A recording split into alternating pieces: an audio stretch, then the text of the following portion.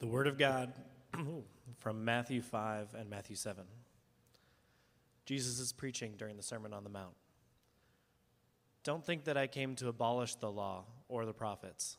I did not come to abolish, but to fulfill.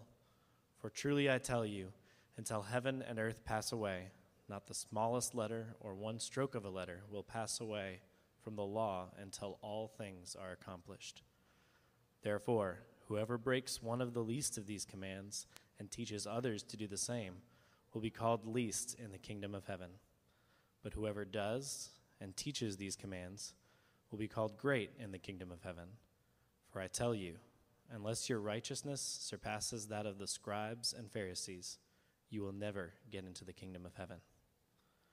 When Jesus had finished saying these things, the crowds were astonished at his teaching, because he was teaching them like one who had authority, and not like their scribes. The word of God for the people of God. Thanks be to God.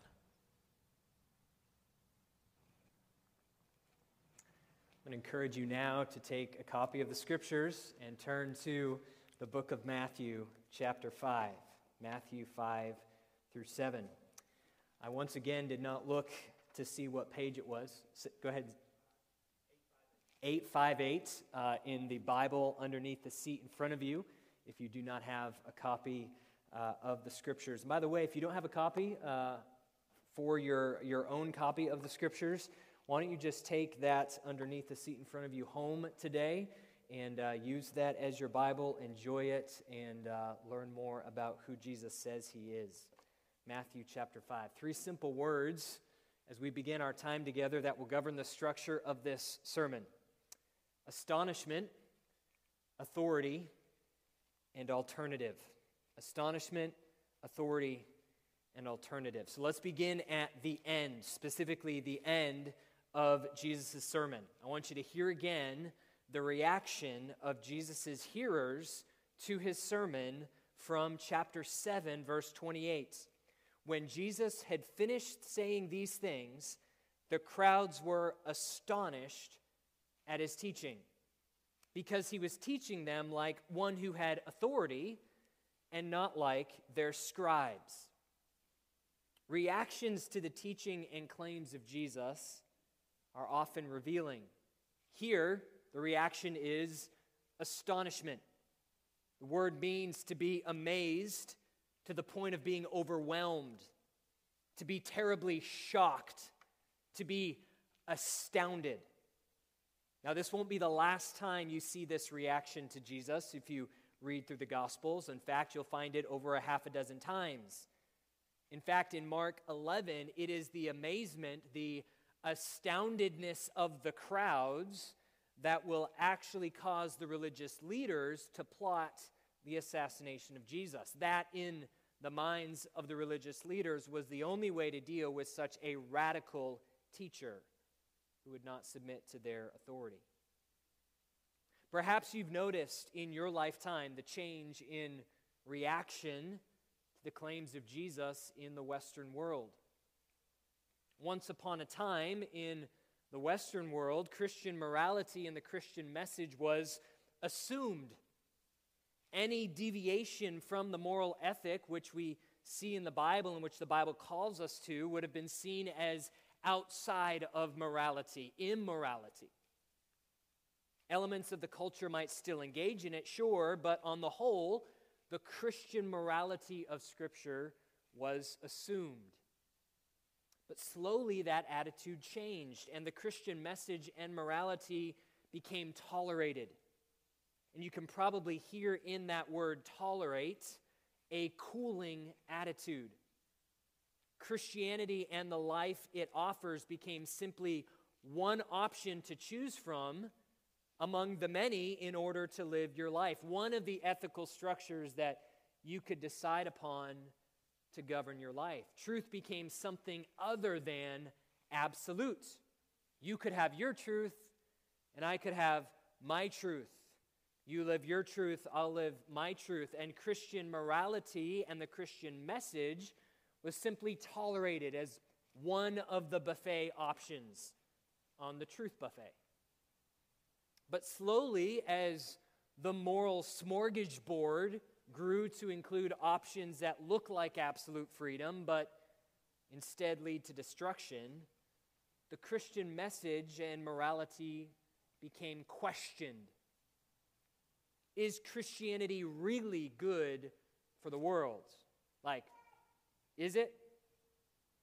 Is the Christian sexual ethic, for example, really healthy, or does it actually reflect an outmoded and outdated Puritanism that just ought to be rejected wholesale?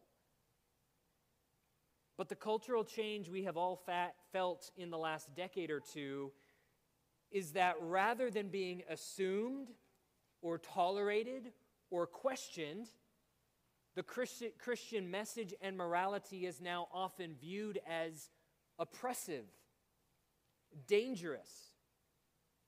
Christian morality looks to some like slavery, bondage.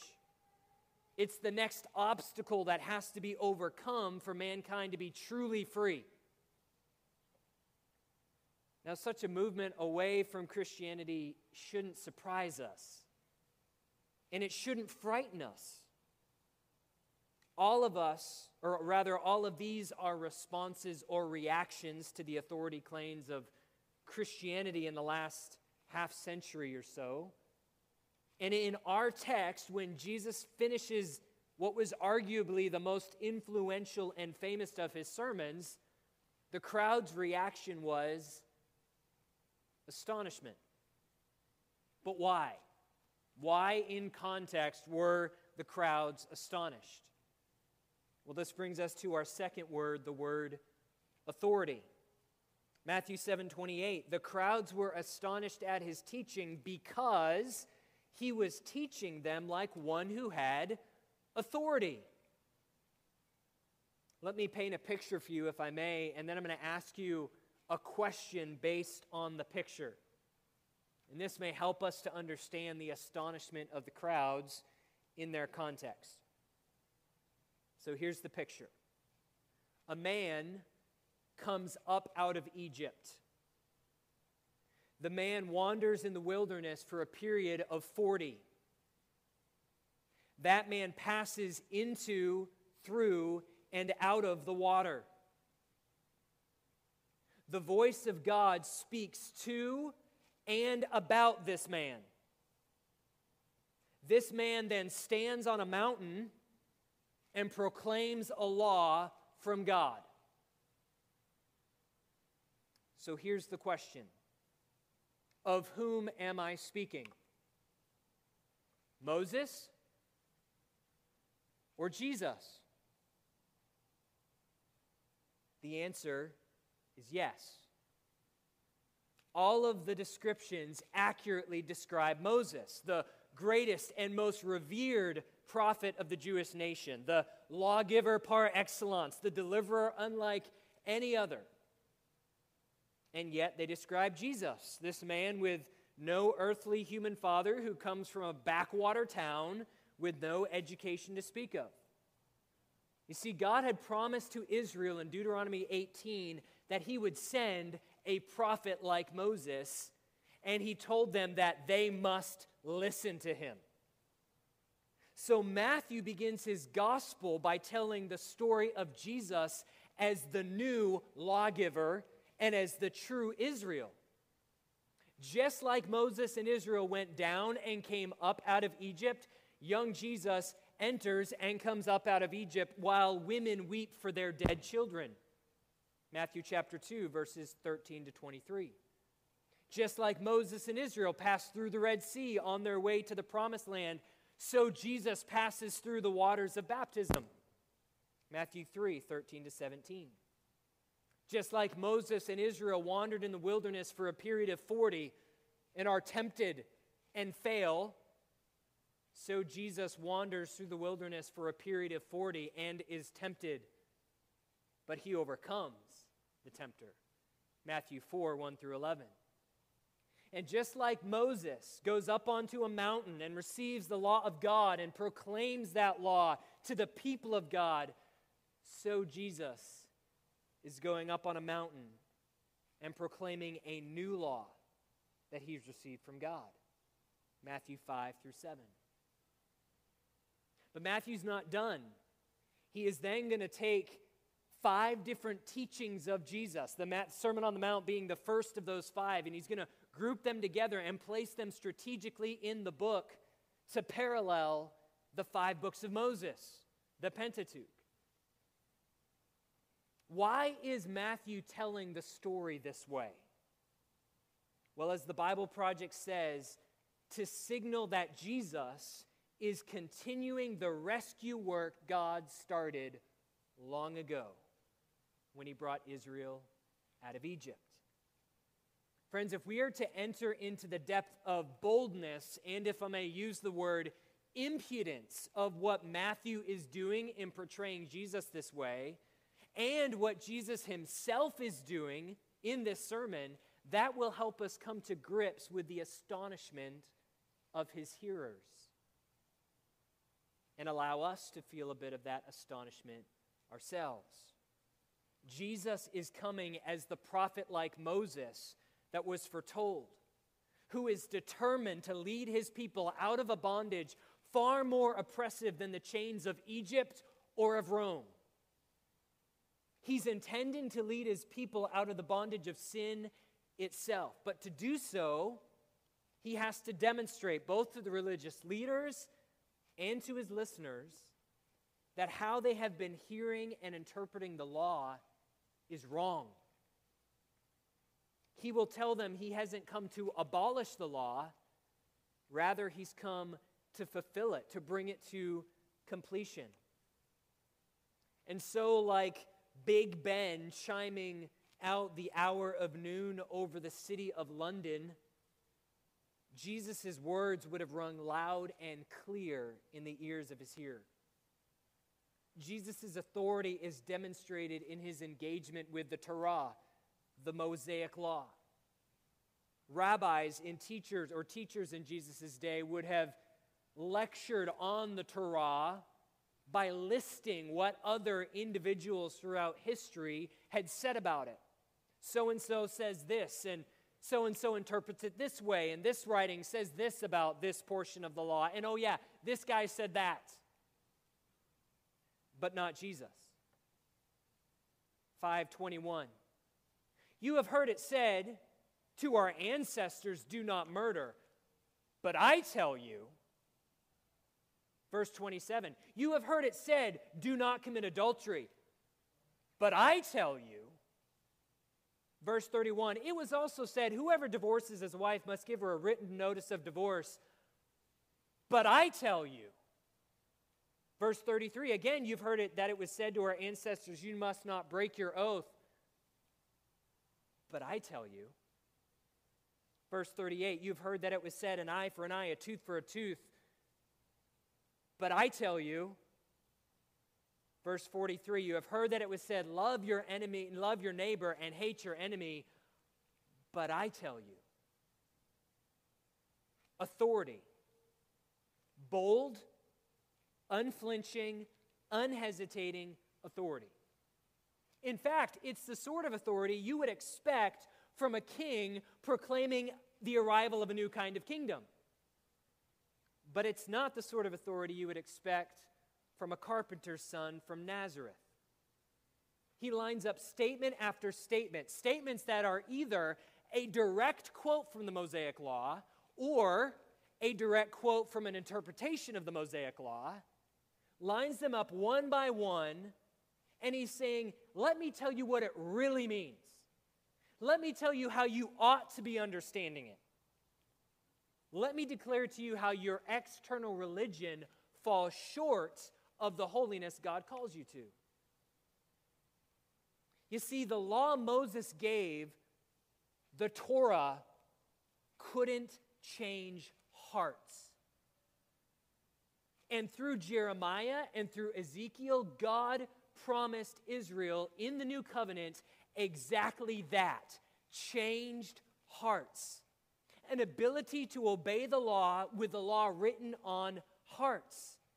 And this new covenant with the law of God written on our hearts and the Spirit of God indwelling us, empowering us to obey it, that is precisely what Jesus came to inaugurate. His blood would seal the covenant, and His Spirit would give new hearts to those who by faith trust in Him.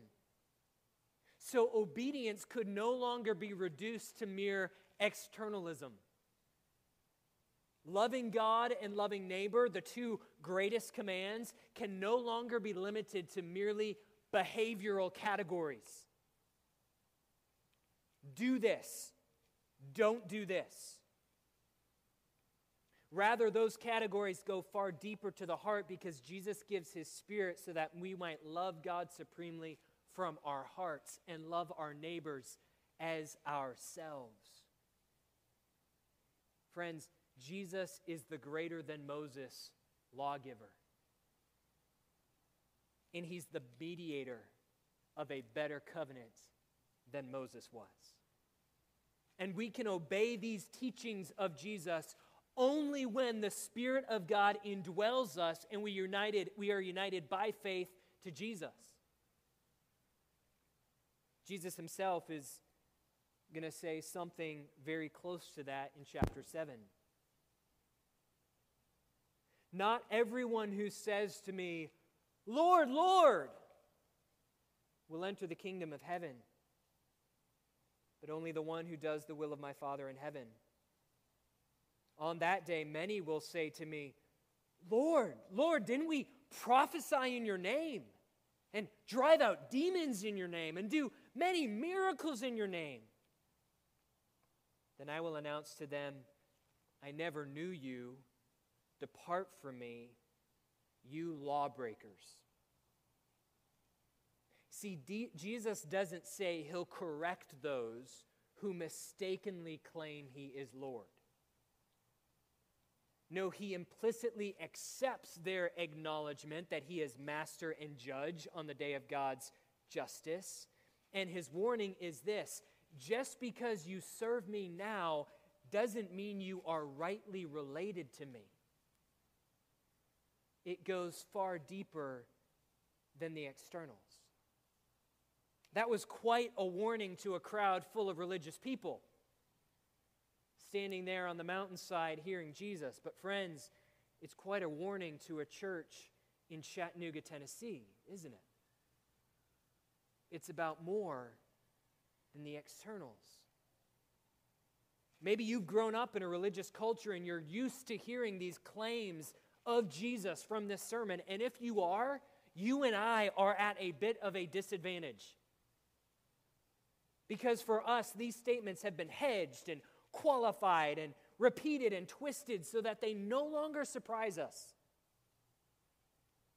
They might not elicit more than a yawn from us, but if we are able to let the wind of the Spirit clear away the cultural haze, then we are in a position to hear the sermon as the first hearers heard it. Jesus is calling for willing and obedient followers. You see, simply praying a prayer doesn't make one a Christian. Simply going to church doesn't make one a Christian. Simply being baptized doesn't make one a Christian. When God's grace opens the eyes of human beings for the first time to see their sin against the backdrop of His glory, nothing will ever be the same. Because God's grace to you in Jesus changes everything. As Augustus Toplady wrote, when the citadel of the human heart is taken by grace, the enemy's colors are displaced. Satan's usurped authority is superseded. The standard of the cross is erected on the walls, and the spiritual rebel takes the vow of willing allegiance to Christ.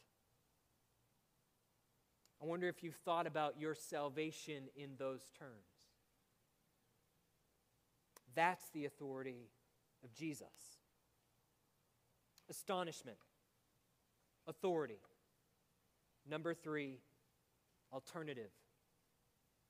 The crowds were astonished at His teaching, verse 28, because He was teaching them like one who had authority and not like their scribes.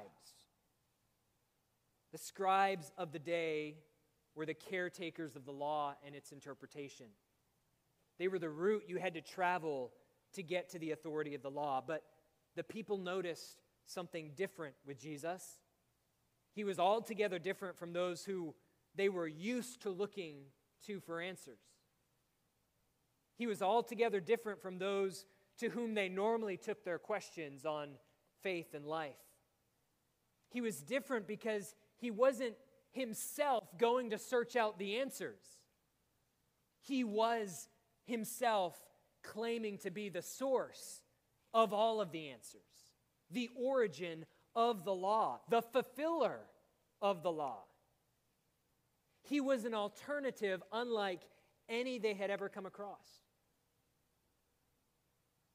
Some who hear the Sermon on the Mount today are able to hear it with the same surprise and astonishment as their original audience, or as his original audience. They see it as an unattractive alternative way to live. Virginia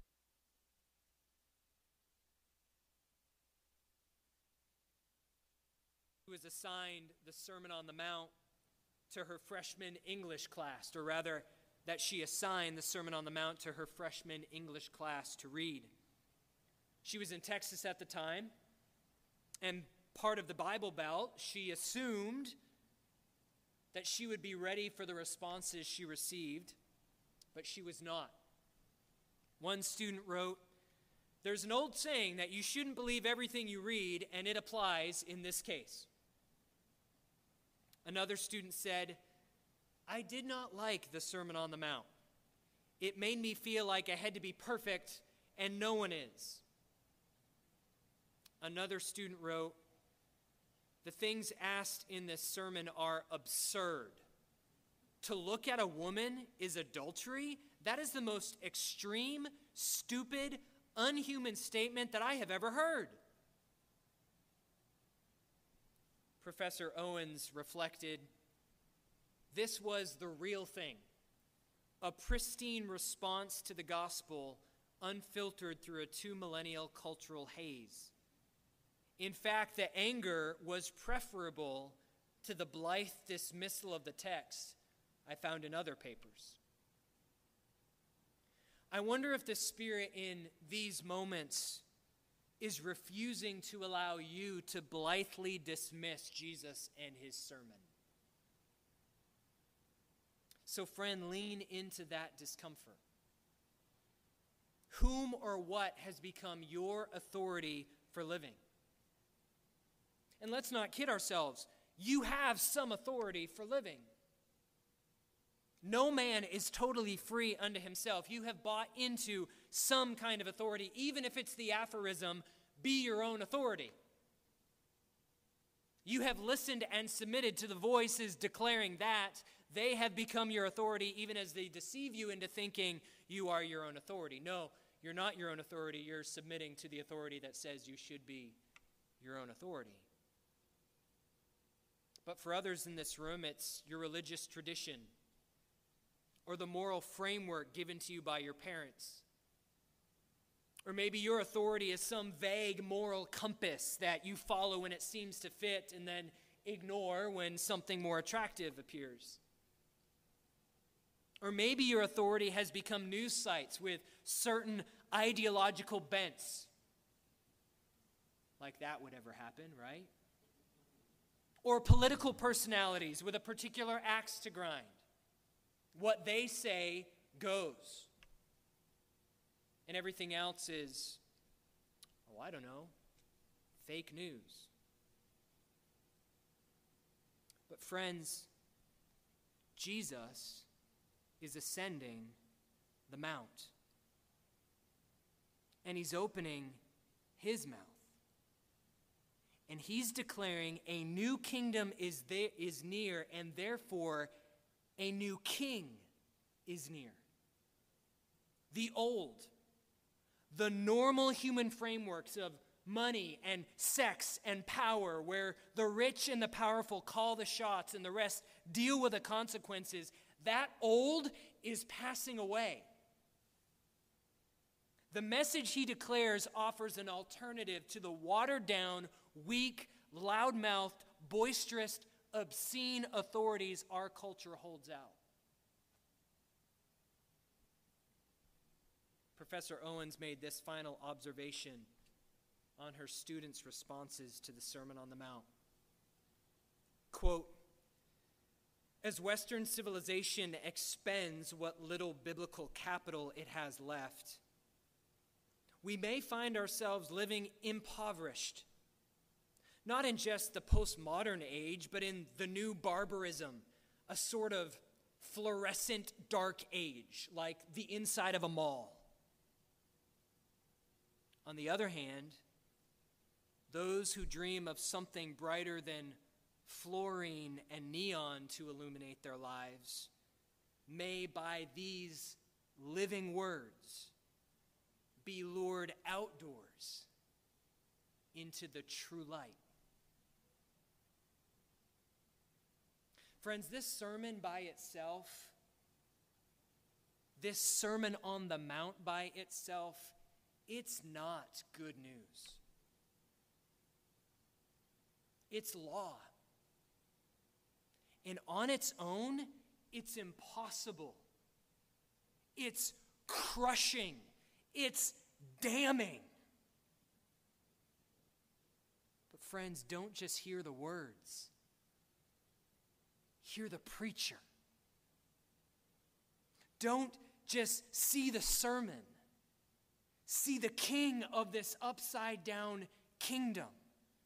The king who is graciously luring us outdoors into the true light. The king whose authority is vastly more attractive and a more beautiful authority than any other you will ever find. The king who perfectly fulfills his own law on behalf of those who embrace their powerlessness to obey it. The king who then will empower the obedience he expects by his Spirit for all who by grace through faith embrace him as the king of the upside-down kingdom life.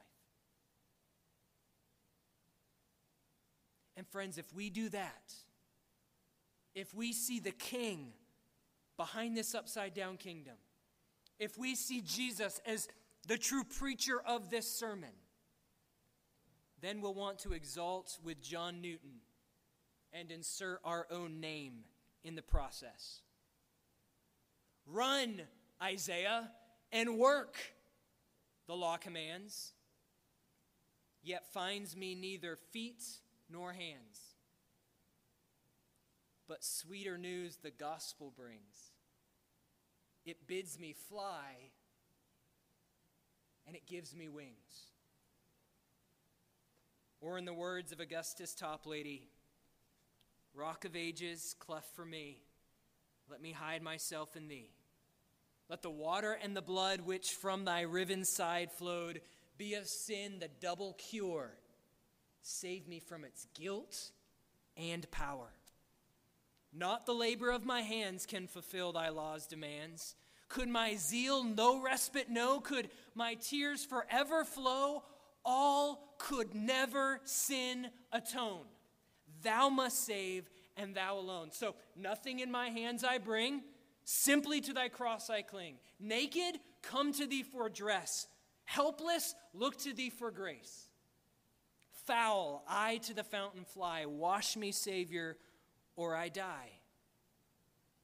So while I draw this fleeting breath, when mine eyes shall close in death, when I soar to worlds unknown, see thee on thy judgment throne, Rock of ages, cleft for me,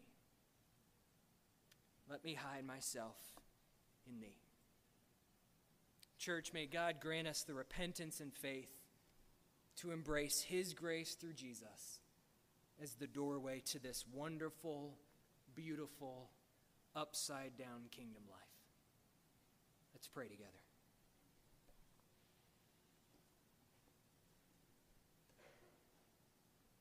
Now, Father, Son, and Spirit, we acknowledge our extreme poverty, our extreme inability and powerlessness to obey apart from your grace. And Father, we praise you for pouring out your grace upon us through Jesus Christ. For in him providing a sacrifice that can atone for the worst and vilest of sinners, the most heinous and shameful of crimes. Father, this is the scandal of your grace. So, Father, as we walk through this Sermon on the Mount, would you, by your Spirit, give us grace both to claim and agree with you that we are powerless to obey, and in the very next breath, exalt in you that you have empowered us by your Spirit to obey. And so may the Lord Jesus Christ receive all the glory and all the honor and all the adoration and worship that he so rightly deserves, as the one who has transferred us from the kingdom of darkness into his own kingdom. And for the 1 or 2 or 5 or 10 in this room who have never replaced or placed their faith in the Lord Jesus Christ, would you in these moments draw them, lure them by your Spirit into the pure, clear light of your word. And we pray this in his worthy, holy, precious name. Amen.